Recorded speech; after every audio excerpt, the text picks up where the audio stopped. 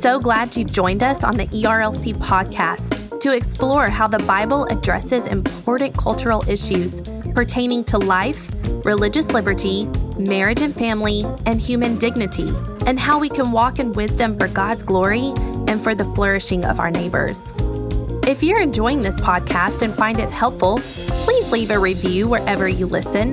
This will help more people find and benefit from what we're learning together. We are grateful for the time you take to join us for these conversations.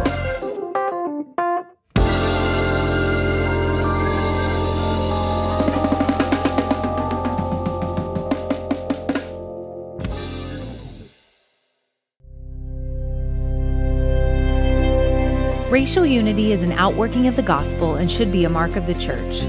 Yet Christians continue to be filled with strife and tension over this issue. And it's especially sad because it's about more than a problem. It's about those who God has made in His image. So at our Leadership Summit, Pastor H.B. Charles Jr. called the church to peace through the person of Jesus in his talk, Tearing Down the Dividing Wall, How the Gospel Shapes Racial Reconciliation. We hope this talk convicts and encourages you.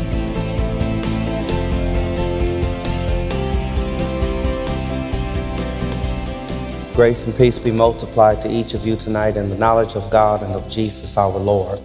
It is a joy to be with you here. If you would take your copy of God's Word and make your way to Ephesians chapter 2, let me breathe a word of prayer.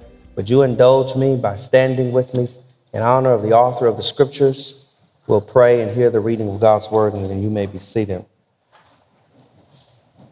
Father, we thank you for your word. We thank you for the good news of Jesus Christ, who is our all-sufficient prophet, priest, and king. In his name we pray that you would open our understanding that we may comprehend the Scriptures. Cause us to grow in the grace and knowledge of Jesus Christ, to whom belongs the glory, we pray. Amen.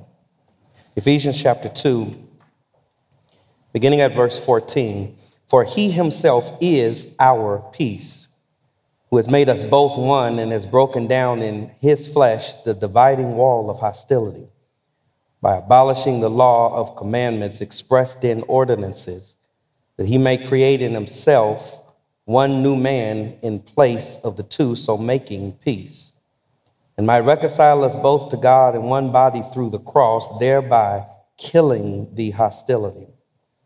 And he came and preached peace to you who were far off, and peace to those who were near. For through him we both have access in one Spirit to the Father. This is the word of God. Amen. You may have your seats. I started pastoring my first church in Los Angeles at the age of 17. I did not learn how to drive until I was 19. Sad but true. One morning, the church leader showed up at my apartment with a driving instructor in tow.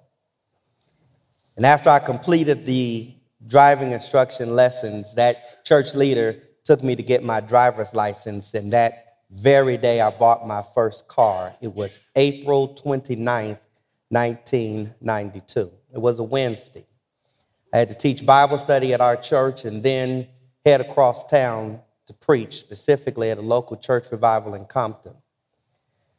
But while I was preparing that afternoon, I paused to catch the news, and I saw that a jury in Simi Valley had voted that afternoon to acquit 4 LAPD officers of charges associated with the videotaped beating of Rodney King.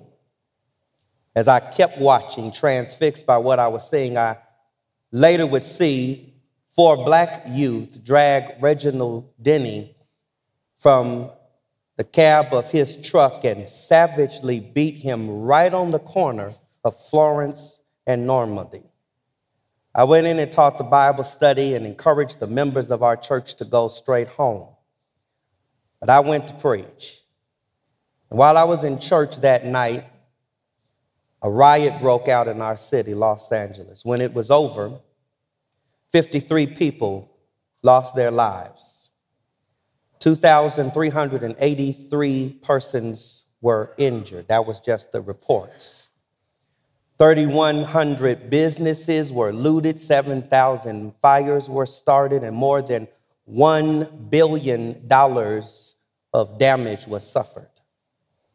The riot didn't end until the military was called in, but there was an important turning point in the midst of it all.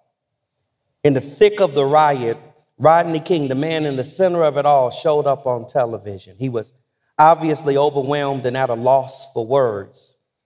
And as he stammered for something to say, he asked this simple question: can't we all just get along?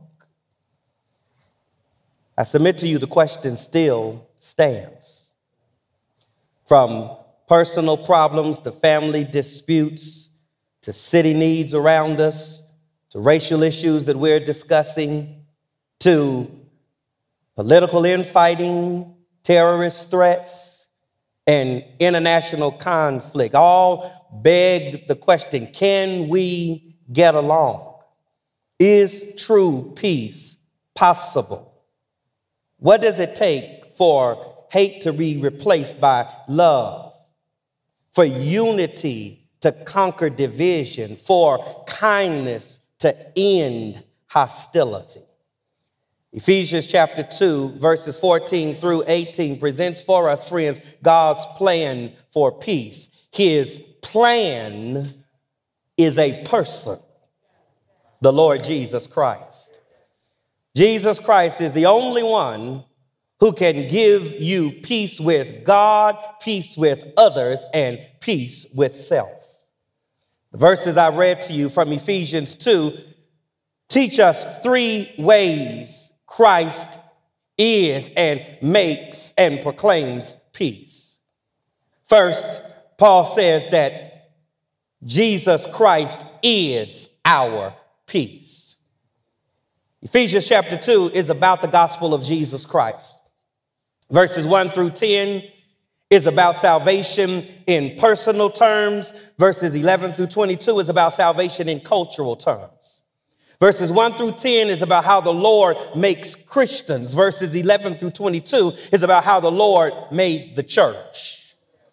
In verses 11 through 13 specifically, Paul addresses the predominantly Gentile membership of the church, reminding them of what they were before they met the grace of the Lord Jesus Christ. They were alienated from the commonwealth of Israel. They were strangers to the covenants of promise. They were without God and without hope in the world, but now they have been brought near by the blood of Jesus Christ.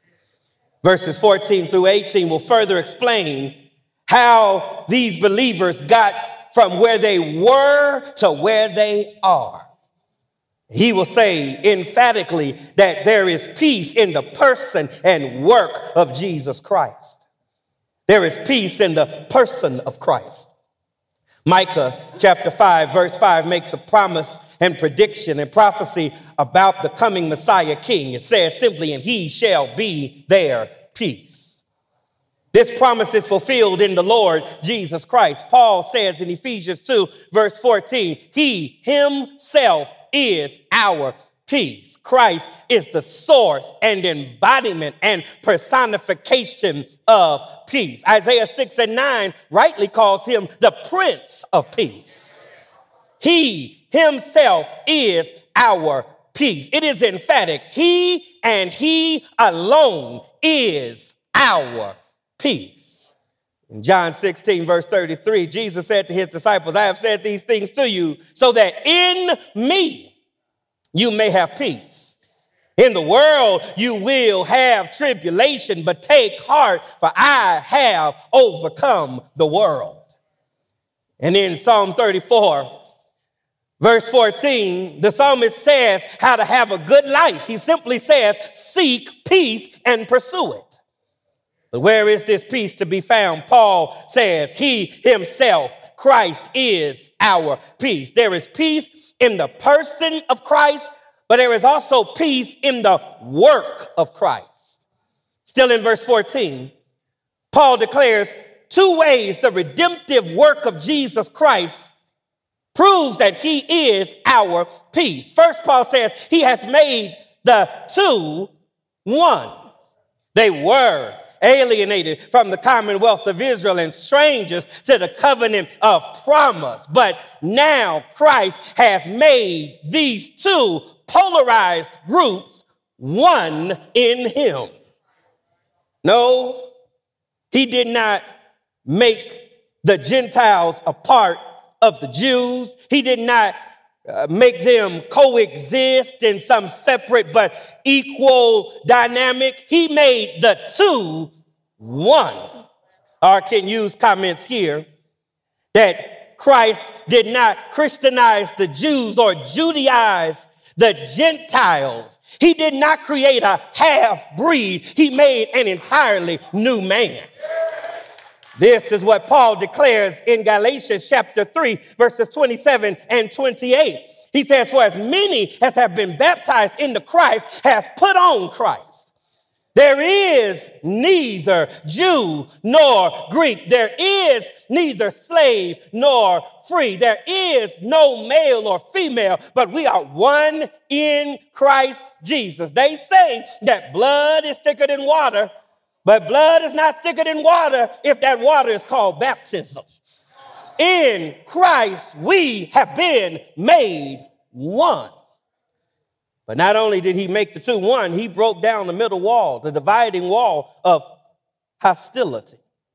There were courts in the Jewish temple in Jerusalem. There was a court of the Gentiles, the only place where the Gentiles was welcome. But the Bible says Christ tore down the dividing wall of hostility. This is more than about a physical structure, because after the crucifixion and resurrection of Jesus, the temple was still standing. It was still standing when Paul wrote these words. He is talking about a spiritual attitude here, not just a physical structure. You do know, friends, that hostility can build walls without using bricks.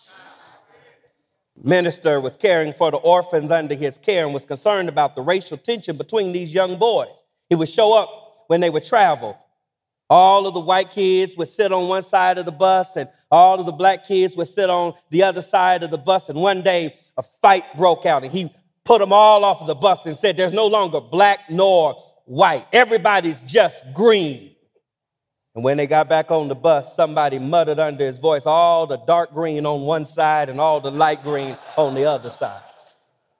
Hostility can build walls without using bricks, but Christ has broken down the dividing wall of separation. He did it in his body, which is a reference to the incarnation and the crucifixion of Jesus Christ. His righteous life and his atoning death has brought down the dividing walls of hostility. And if Christ has torn down the walls, we must not build walls where he has torn them down. Jesus Christ is our peace. But likewise, Paul says, Jesus Christ has made peace for us. The beginning of verse 14, he says he is our peace, but at the end of verse 15, he says he has made peace for us. Christ has made peace through the law. Listen to Paul say that he did this, verse 15, by abolishing the law of commandments expressed in ordinances. This is the only verse in Scripture where those three words, laws, command, and ordinances, are used together. It is an emphatic statement that God has a righteous standard that we all fail to meet. We have broken God's law. We have disobeyed God's commandments. We have violated God's ordinances. But Jesus, says the Scripture, has abolished the law of commandments expressed in ordinances. In Matthew 5, verse 17, Jesus says, I did not come to abolish the law, but to fulfill it. He did not render the law meaningless, but he laid it aside by fulfilling all of the righteous standards of God's holy law. Or as Paul says in Romans 10, verse 4, for Christ is the end of the law, the fulfillment of the law for righteousness to all who believe. He made peace through the law, but he made peace at the cross. How did he fulfill and abolish commandments expressed in ordinances? The Bible says that he did it that he might create in himself one new man in place of the two, so making peace, and might reconcile both to God in one body through the cross. Christ has reconciled us in one body, and he did it through the cross. In Colossians chapter 2, verse 14, we are told that he has canceled the handwriting of ordinances that was against us with its legal requirements. Praise God for that. We broke God's law. God had our rap sheet, but he nailed it to the cross, and it is covered by the blood of Jesus Christ. And this is the answer that Paul gives to matters of race, to matters of hostility, to matters of division. He points these believers to what Jesus Christ accomplished at the cross. He made peace through the law. He made peace at the cross. He made peace in the church. Listen to Paul further explain. He abolished the law of commandments expressed in ordinances that he might create in himself one new man in place of the two, so making peace, and might reconcile us both to God in one body. Christ, by the blood of his cross, has made us reconciled to God in one body. Ephesians chapter 4, verses 4 through 6 says there is one body and one spirit and one hope that belongs to the one call that belongs to the hope of your call. One Lord, one faith, one baptism, one God and Father who is above all and through all and in you all. Christ has made us one as he has reconciled us by the blood of his cross. I like the way Paul says it. He has killed the hostility. He has killed the hostility. Which gets us to the bottom line of all of the racial issues right here. It is sin. Racial issues are essentially sin issues. In the garden, Adam and Eve were at peace with God and with one another. When they sinned, they started hiding from one another with leaves and trying to hide from God among the trees. This is what sin does. It separates us from God and one another. But here again, Paul says that by the blood of his cross, Jesus Christ has killed the hostility. He has made us one body in Christ. Many couples these days get divorced, claiming irreconcilable differences. But there are no such things as irreconcilable differences if Jesus has killed the hostility and made us one by the blood of his cross. How much more true is that in the church? If Christ has brought down the dividing wall of hostility, we must not rebuild the wall or allow that wall to stand in our churches. How dare we allow things like personal preferences, music styles, program emphasis, selfish ambition, and the like to trump the good news of Jesus Christ that has made us one in him. Christ is our peace. Christ has made peace for us. But then the text says Christ proclaims peace to all. Verses 14 through 16 tell us that Christ is peace and has made peace. But then verses 17 through 18 says that he proclaimed peace. We receive the message of peace through Christ Jesus. The Bible says in verse number 17, and he came and he preached peace to you who were far off and peace to those who were near. To those who were far off and to those who were near.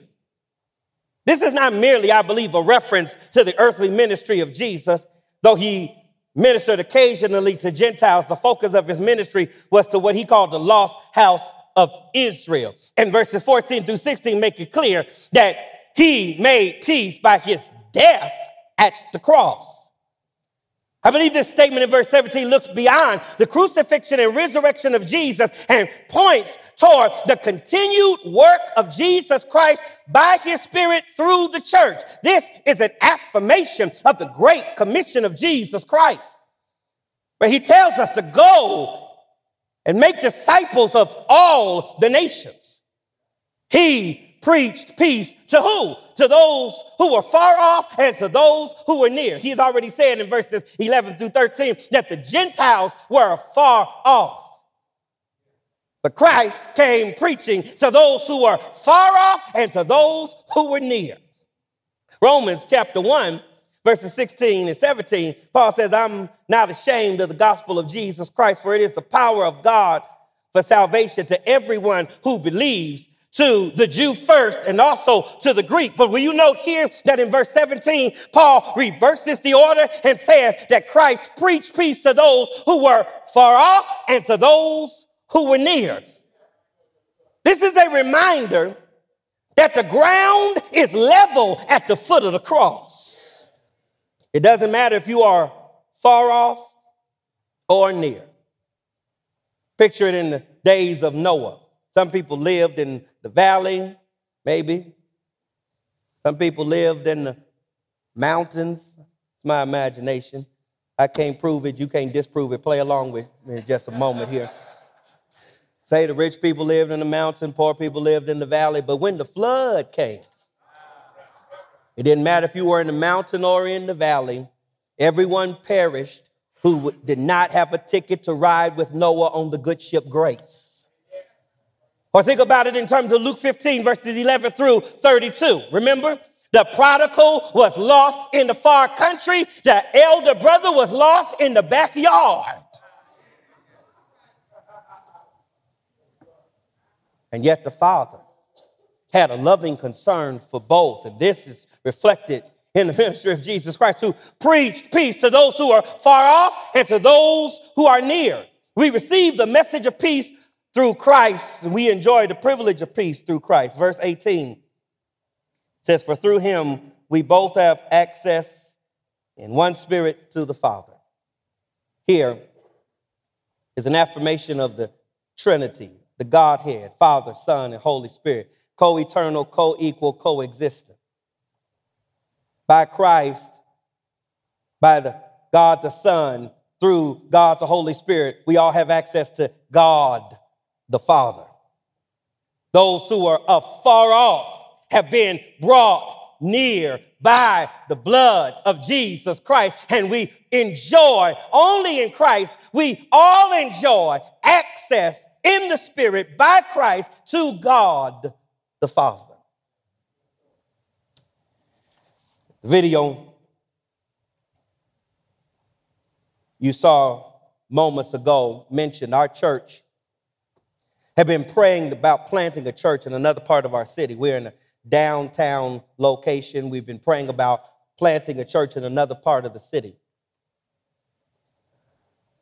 The Jacksonville Baptist Association pointed us to a facility about 20 or so miles away from us, at a fast-growing area in Orange Park. We have been praying about the Orange Park area, and I never will forget when we met with the leaders of that church. They showed us the facility, and our leaders were prayerfully considering this was more than what we were expecting. But when we sat down to talk, the conversation had nothing to do with the building.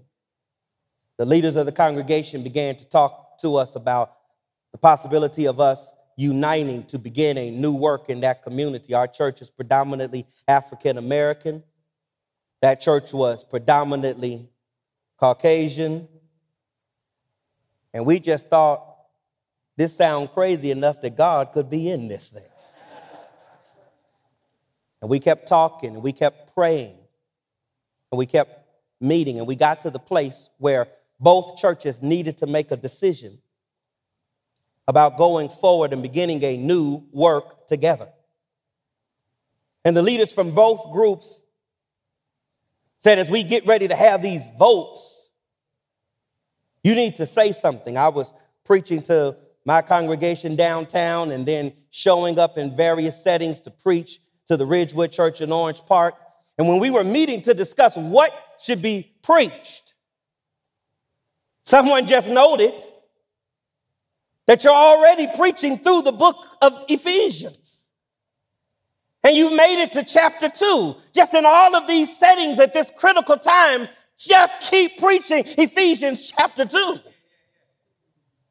And as we brace to vote, as they brace to vote, this was the text in a condensed version. This was what I was preaching, to say to us that it is not about our race, our ethnicity, our background, our culture, our style, our preference. It is about the Lord Jesus Christ, who is peace, who made peace, who preaches peace.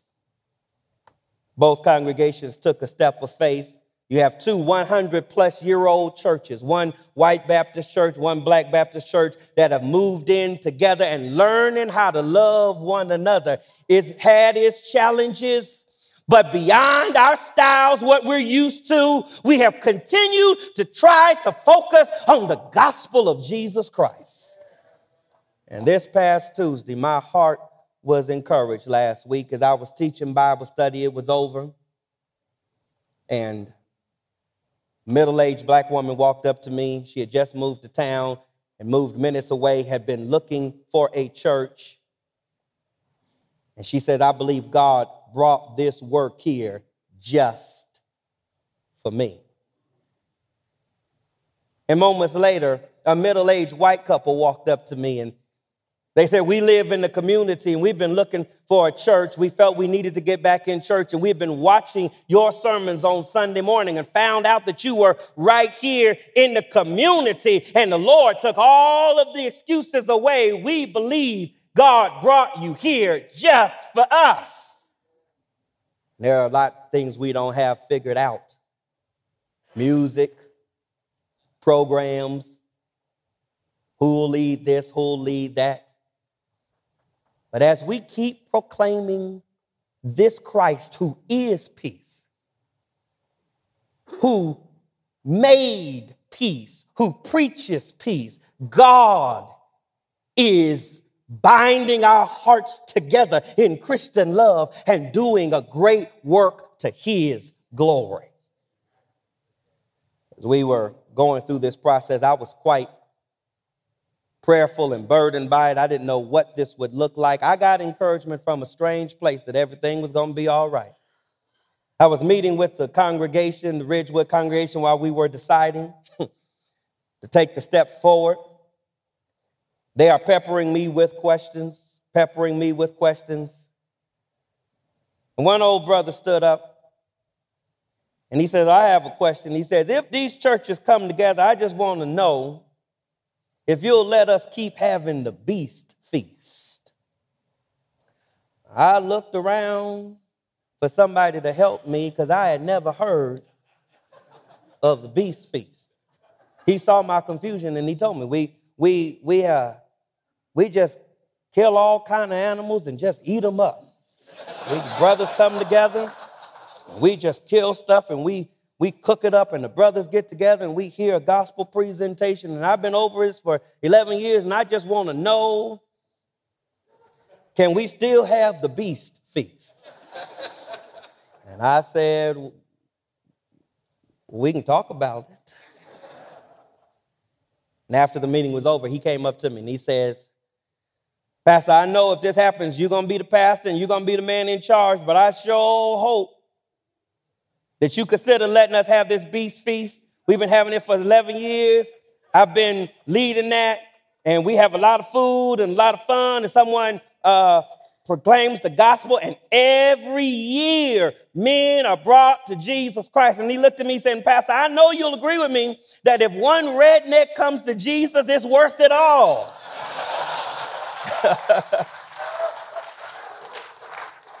And in that moment, I just had a feeling everything was going to be all right. I was standing out with the leaders in our church in the parking lot, and I told them this story. I am their pastor, and they did not believe me. And I said, no, there he is right there. And I called him over, and I said, brother, I dare you to tell him what you told me. And he told them. And they were shocked, and he said, I'm going to shock you even more. But you don't know is all of us are rednecks. We've been covered by the blood of Jesus, who is our peace, who made peace, who proclaims peace to us. How to reach the masses, men of every birth. For an answer, Jesus gave the key. And if I be lifted up from the earth, will draw all men unto me. Oh, the world is hungry for the living bread. Lift the Savior for them to see. Trust him and do not doubt the word that he said, I'll draw all men unto me. Listen to this verse. Don't exalt the preacher. Don't exalt the pew. Preach the gospel, simple, full, and free. Prove him, and you will find his promise is true. I'll draw all men unto me. Let's pray. Father, we give you thanks and praise for the Lord Jesus Christ, who is our all-sufficient prophet, priest, and king. We give you thanks and praise for the good news of his saving work that has called us out of the darkness into the marvelous light.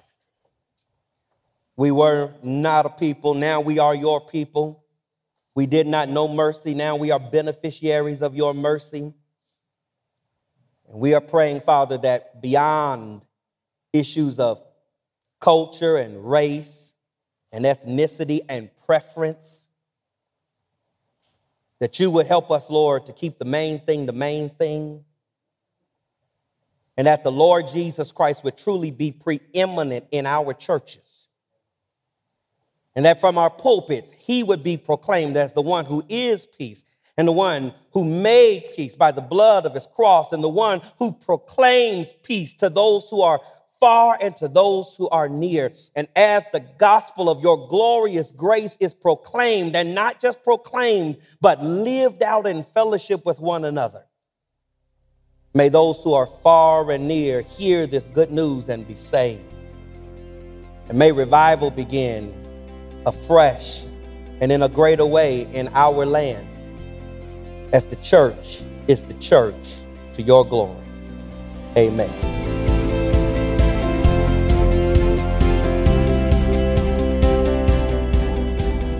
Thanks for listening to the ERLC podcast. To keep up to date with episodes, visit us at erlc.com. And don't forget to join us next week as we hear a message that encourages parents who feel like they've failed.